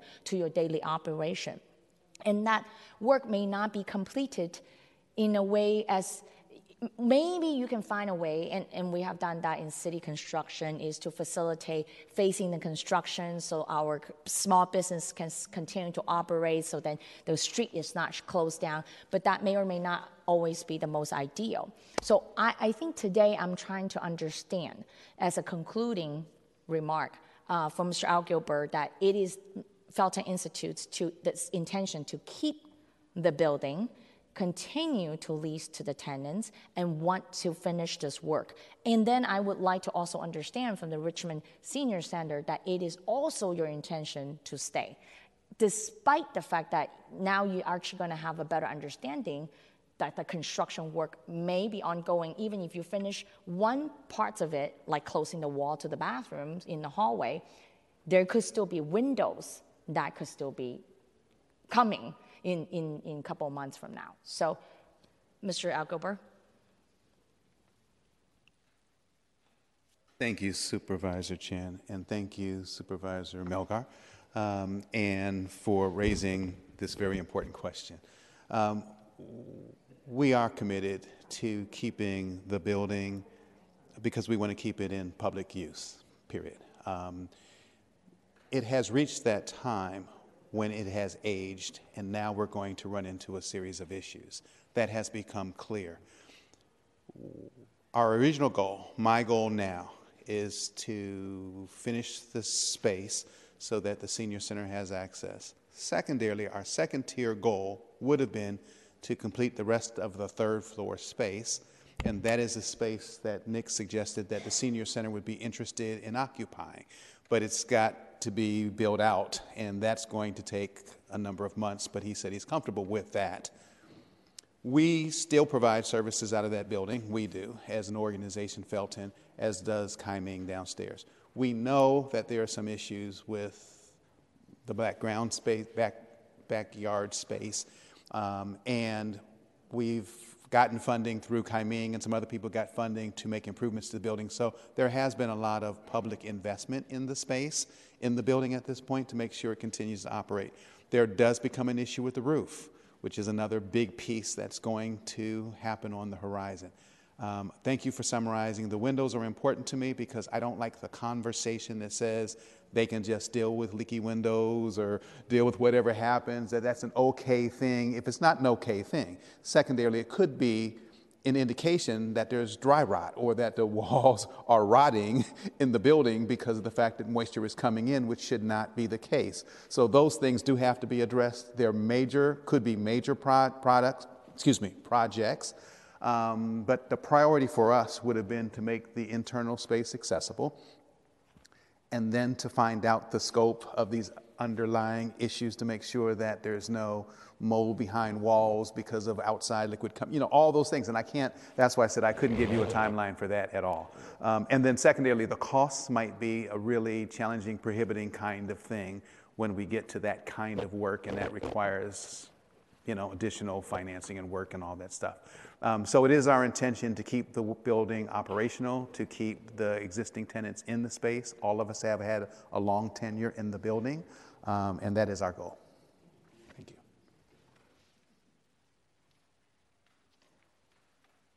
I just want to thank you so much for everything you just said, because that is what we wanted to hear. And thank you for having this hearing. The Richmond Senior Center loves being tenants, and we love our space. We've always really enjoyed partnering with your programming, and we've had a really good relationship with you, so we would love to resume that. We want to keep having these conversations so that we know what's coming next. And we are happy to write letters of support, to find funding, to make the repairs. We're here for the long haul. We've been here for the long haul. So I'm hoping that this is a really good ending for this. And thank you so much for giving us this opportunity. Thank you.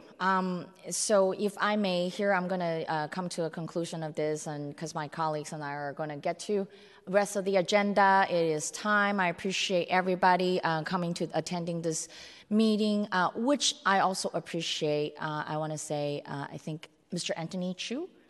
Oh yeah, thank you. And so here's my suggestions for all of us today as a next step is that for Mr. Anthony Chu to provide us on a weekly basis in the written, if I may be involved in this, and along with DOS, I think it's only the right thing that all DOSs also be aware as a grantor of your grantee, how they are operating and functioning, and provide us a weekly report on construction.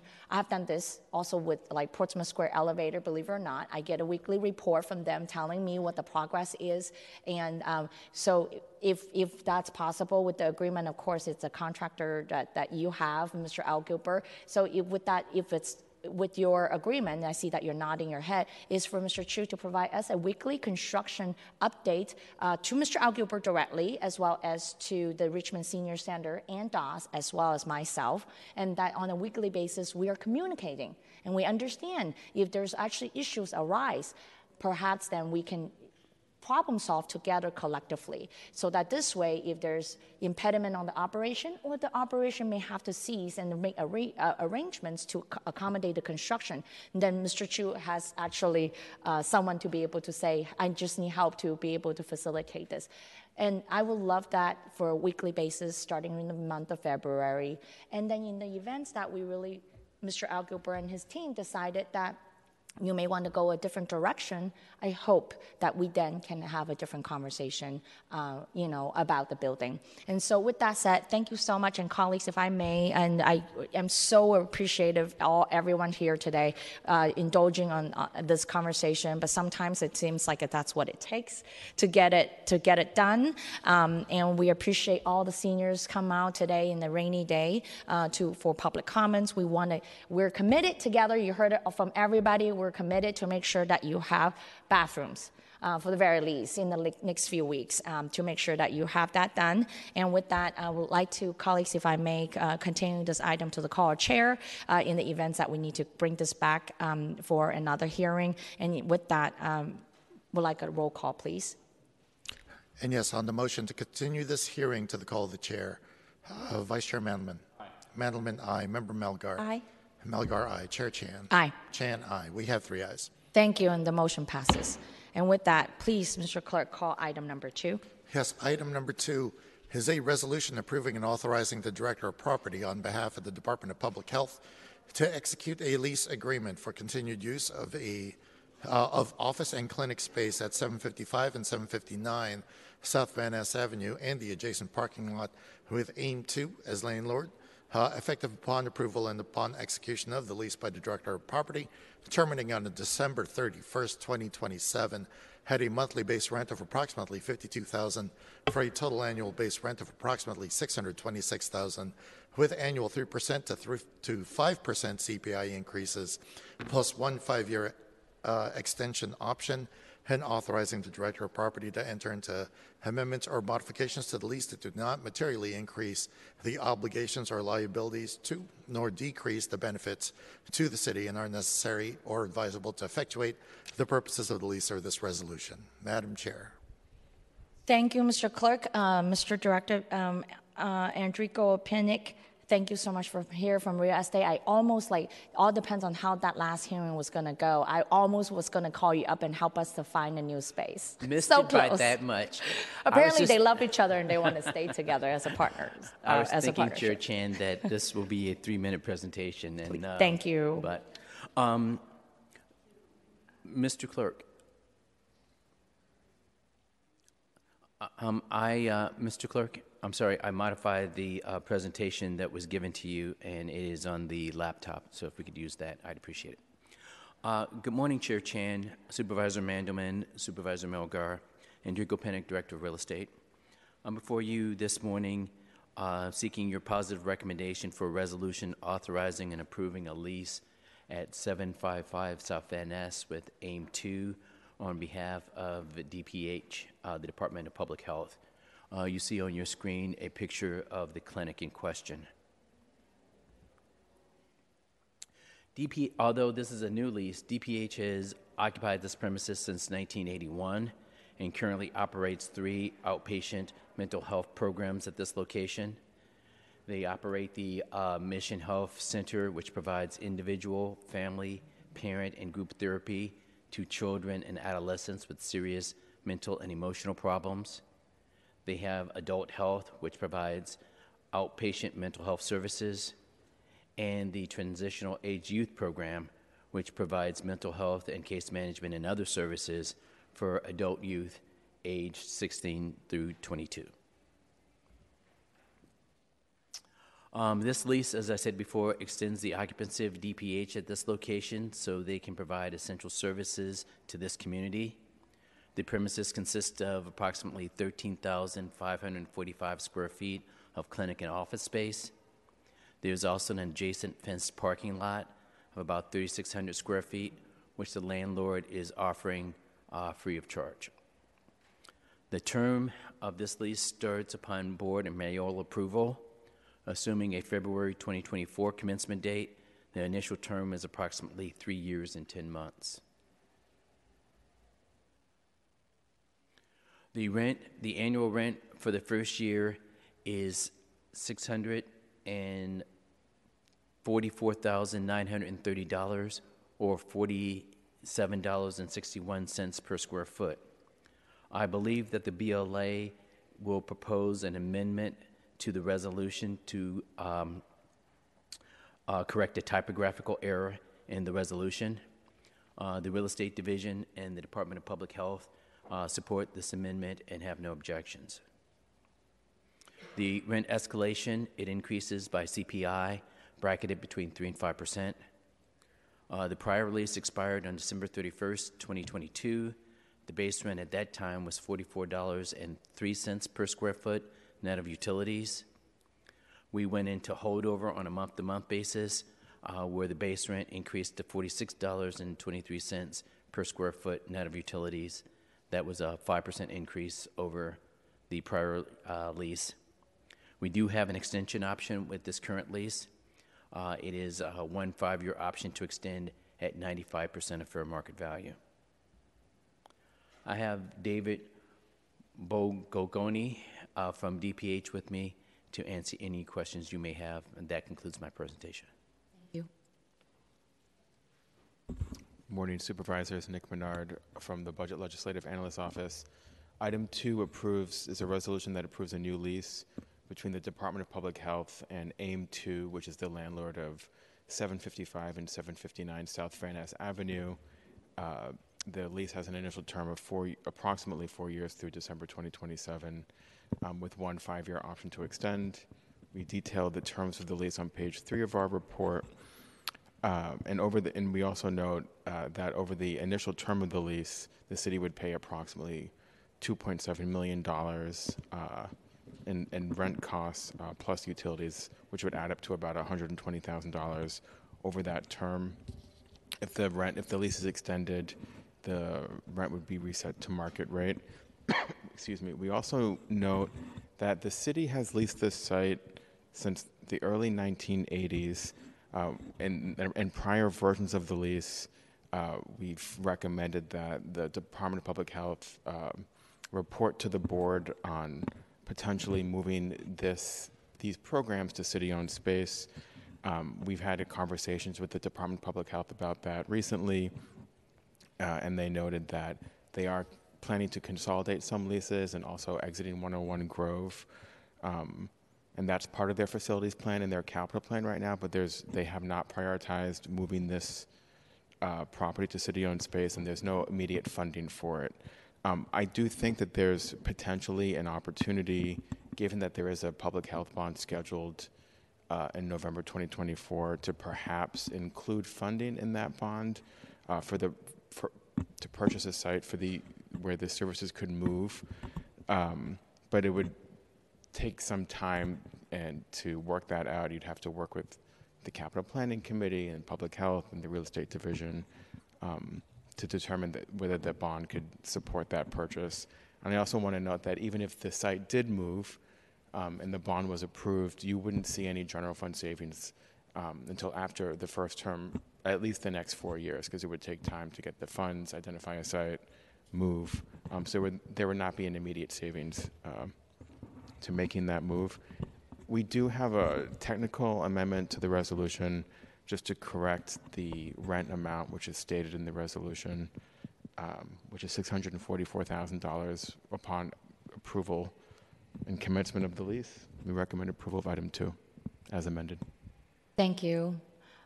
Just want to confirming that it does have an annual 3 to 5% increase on rent with the new agreement. That's correct, Supervisor. And that is still with market rate at this moment. I'll defer to the Director of Property. Based on our review of the materials, this is at or below market rent. It's at and below. Mm-hmm. I concur. The rent increase is actual CPI, so it is by definition market. Great. It's just one of those, I got to do my due diligence.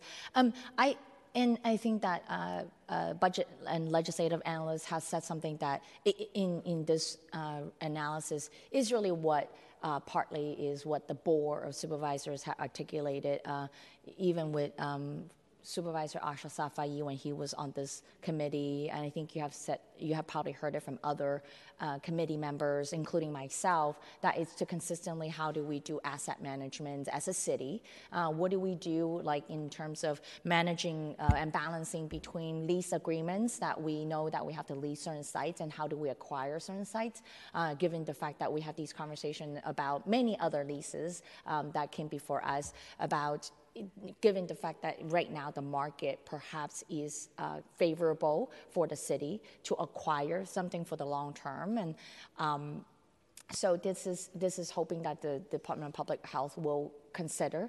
I am inclined to approve and move forward with this lease because the timing of it, this is last till 2027. Even if we were to have bond funding and identify other sources, it's going to take us a while to get there, to acquire the sites and to transition us out there.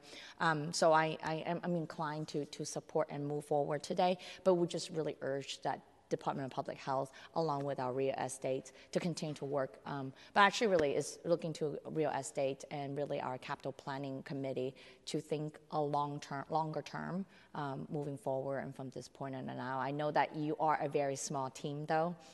City Administrator Chu and I had that conversation as well. We know you're a very small team.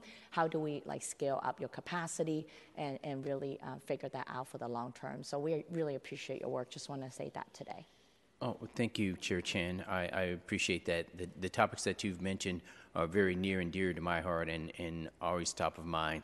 And I would appreciate having the ability to have more capacity so we can take advantage of these opportunities in the market when they become available. Yeah, for long-term planning. Thank you. I don't see any other name on the roster. Let's go to public comments on this item. Thank you, Madam Chair. We now invite members of the public who joined us today who wish to address this committee regarding this resolution. Madam Chair, we have no speakers. Seeing no public comments, public comment is now closed. Colleagues, I would like to move this item to full board with recommendation and a roll call, please. Madam Chair. With the accepting the amendments from the, I would like to move to amend the legislation as proposed by and recommended by the budget and legislative analysts to state the initial annual rent, and then also move it to full board with recommendation. Sorry, Deputy City Attorney, looks like John Givner has some things to say. It's like, Thank you, Chair Chan. Okay. Deputy City Attorney John Givner, because the amendments will increase the amount of rent in above the amount that's stated in the title, the committee will need to continue it for one more week before passing it on to the full board. Thank you. And with that, then we would like to rescind that motion and make the motion to amend and continue for 1 week. And a roll call, please. Yes, on that motion, to amend the resolution to increase the initial annual rent as stated, and to continue that resolution to the February 7th meeting of this committee as amended. Vice Chair Mandelman. Mandelman, aye. Member Melgar. Melgar, aye. Chair Chan. Aye. Chan, aye. We have 3 ayes. Thank you, and the motion passes. And with that, Mr. Clerk, please call items 3 and 4 together. Items 3 and 4 are resolutions authorizing the Office of Contract Administration to execute modifications to contracts between the City and County and the following for the purchase of electrical materials, supplies, and fixtures for city departments. Item 3 executes modification number 3 to a contract with San Francisco and Alameda Electrical Distributors, Inc., increasing the contract amount by $600,000 for a total contract amount not to exceed $2.5 million, with no change to the total contract duration of May 1st, 2018 through April 30th, 2024.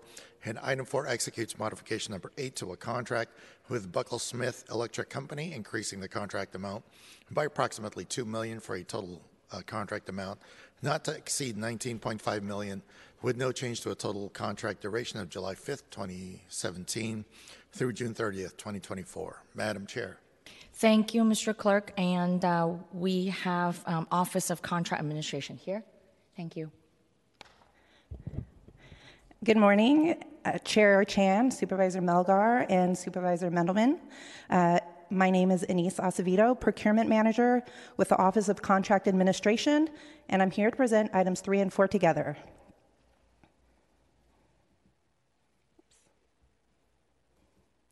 First, let me figure out how to do this. Okay. The contract modifications in front of you are for Buckle-Smith Electric Company and Alameda Electric Company. Both of these are citywide electrical supplies and fixtures contracts. These are both as-needed contracts, which means the contractors are not guaranteed any money under the contracts. The not-to-exceed values are a contractual cap, not a contractual commitment by the city to spend that amount. City departments purchase items as needed. Funding is provided from each individual department's budget, which is approved in the budget process each year. Let's see.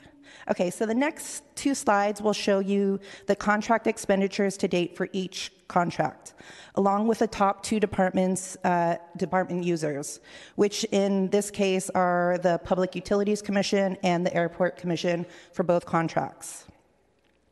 The amount shown, I'm going to skip over, this is Buckle-Smith, and I'll skip to Alameda. The amount shown on both of these tables have been updated to fix the dates to match when the data was pulled. With the corrected information, OCA should technically be requesting a small amount more for each contract. However, we would like to leave our requests as they were originally submitted and believe these amounts will be sufficient. And we've discussed that with the BLA. So the justification for the requested increases to each of these contracts is that each contract's NTE will ensure city departments can continue to use these contracts through their end dates of April 30th of this year for Alameda and June 30th for Buckle-Smith, while OCA works to replace these contracts through a new solicitation. And OCA just issued that new solicitation earlier this month for the electrical supplies, and it will close in February, and we anticipate these new contracts to be in place before these current contracts expire. So I am happy to answer any questions that you might have, and thank you for your consideration, Chair Chan, and the rest of the committee members. Items 3 and 4 are 2 resolutions that approve amendments to Office of Contract Administration contracts. One, item 3 with Alameda Electrical Distributors, and item 4 with Buckle-Smith. They are both for electrical fixtures equipment. And as we detail on page 6 and 7 of our report, the Alameda contract increases to $600,000. We reviewed spending data provided by the Office of Contract Administration and believe the increase is reasonable, and about 3/4 of that contract is actually paid for by the airport based on spending to date. So we recommend approval of item 3. And then item 4, we have approximately a $2 million increase to the Buckle-Smith contract, which we detail on pages 11 and 12 of our report. We also believe that increase is reasonable, and about 64% of that contract is spent by the Public Utilities Commission. Recommend approval of item 4 as well. Great, thank you. And I'm also glad to hear that both are actually going to go out to bid and that you have results very soon, and that we appreciate the work of having this extension until we get the new ones. With that, let's go to public comment. Yes, members of the public who are here in person and wish to address this committee regarding items 3 and 4. Now is the opportunity to approach the lectern. Madam Chair, we have no speakers. Thank you. Seeing no more public comments, public comment is now closed. Colleagues, I would like to move these 2 items, 3 and 4, to full board with recommendation, and with that, a roll call, please. And on that motion to forward both resolutions to the full board with a positive recommendation, Vice Chair Mandelman. Mandelman, aye. Member Melgar. Melgar, aye. Chair Chan. Aye. Chan, aye. We have 3 ayes. Thank you. The motion passes. Thank you very much. Thank you. And then, Mr. Clerk, please call item 5 and 6 together. Item numbers 5 and 6 are resolutions approving the 2023 lease and use agreements between the City and County, acting by and through its Airport Commission, and the following from the first day of the calendar month following the receipt of full approvals of the city through June 30th, 2033, affirming the Planning Department's determination under CEQA and authorizing the airport director to enter into modifications to the lease that do not materially increase the obligations or liabilities to the city and are necessary to effectuate the purposes of the leases or the resolutions.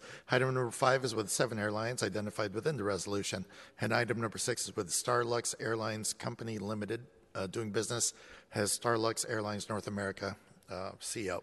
Madam Chair.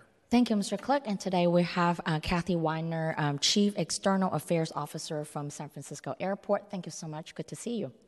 Good morning. Thank you, Chair Chan, members of the committee. Kathy Weidner from the airport. The proposed resolution requests your approval to add 8 signatory airlines to the airport's lease and use agreement. The proposed resolution will add Aer Lingus, Flair Airlines, Hawaiian Airlines, JetBlue, Qatar Airways, TAP, and Starlux to the 2023 lease and use agreement.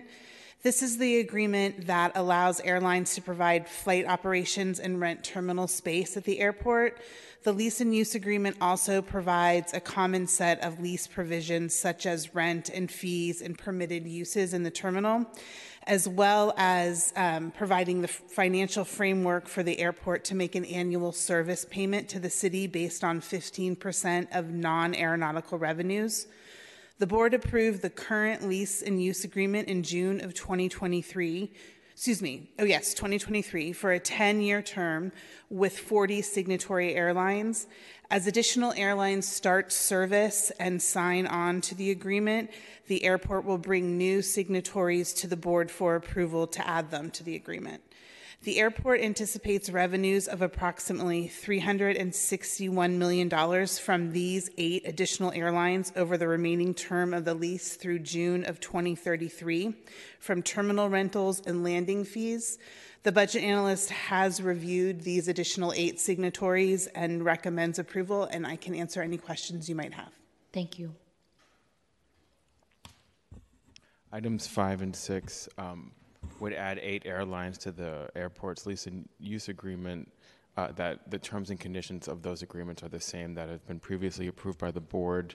The leases have a 10-year term and would generate approximately $367 million during that term for the airport. We recommend approval of items 5 and 6. Thank you, and I'm also just looking at the report. Thank you that it's been going on since 2022. We appreciate the negotiation and the work that our airport commission has done. They too have done their own vetting through this process, and thank you so much for the airport staff for all the work that you have done. And I just want to quickly confirm that, just looking at this right now, is that we approved 40 airlines in the board of supervisors has approved the lease agreement with 40 airlines in 2023. Correct. And then there were 8 that initially did not sign on last year in 2023, but now they have, which is what's before us today. That's correct. And then with that, and the airport commission also approved that in August of 2023. That's why it's coming to us now. And along with additionally, now we have these Starlux Airlines in November. That was approved by the Airport Commission in November. So together, the 8 additional plus Starlux Airline, now it's before us today. Yes, so after approval of this resolution, there will be 48 signatory airlines to the lease and use agreement. Thank you, in its totality. And are they all ending the same time? Yes, the lease and use agreement, which was approved in June, goes for 10 years. So the airlines, as they sign on, will just assume the remaining time. So these 8 airlines will have 9 years and 6 months on their lease. Thank you. Thank you so much for the clarification. I don't see any name on the roster. Let's go to public comment. Yes, members of the public have joined us today and wish to speak on these 2 items. Now's your opportunity to line up to the lectern and provide your commentary to the committee. Madam Chair, we have no speakers. Seeing no public comments, public comment is now closed. I'm really glad that we're here and be able to have 48 airlines in the formal lease agreement before us today. Colleagues, I would like to move items 5 and 6 to full board with recommendation and a roll call, please. And that motion to forward both resolutions to the full board with a positive recommendation. Vice Chair Mandelman. Aye. Mandelman, aye. Member Melgar. Melgar, aye. Chair Chan. Aye. Chan, aye. We have 3 ayes. Thank you. The motion passes. And Mr. Clerk, do we have any other items before us today? Madam Chair, that concludes our business. Thank you. The meeting is adjourned.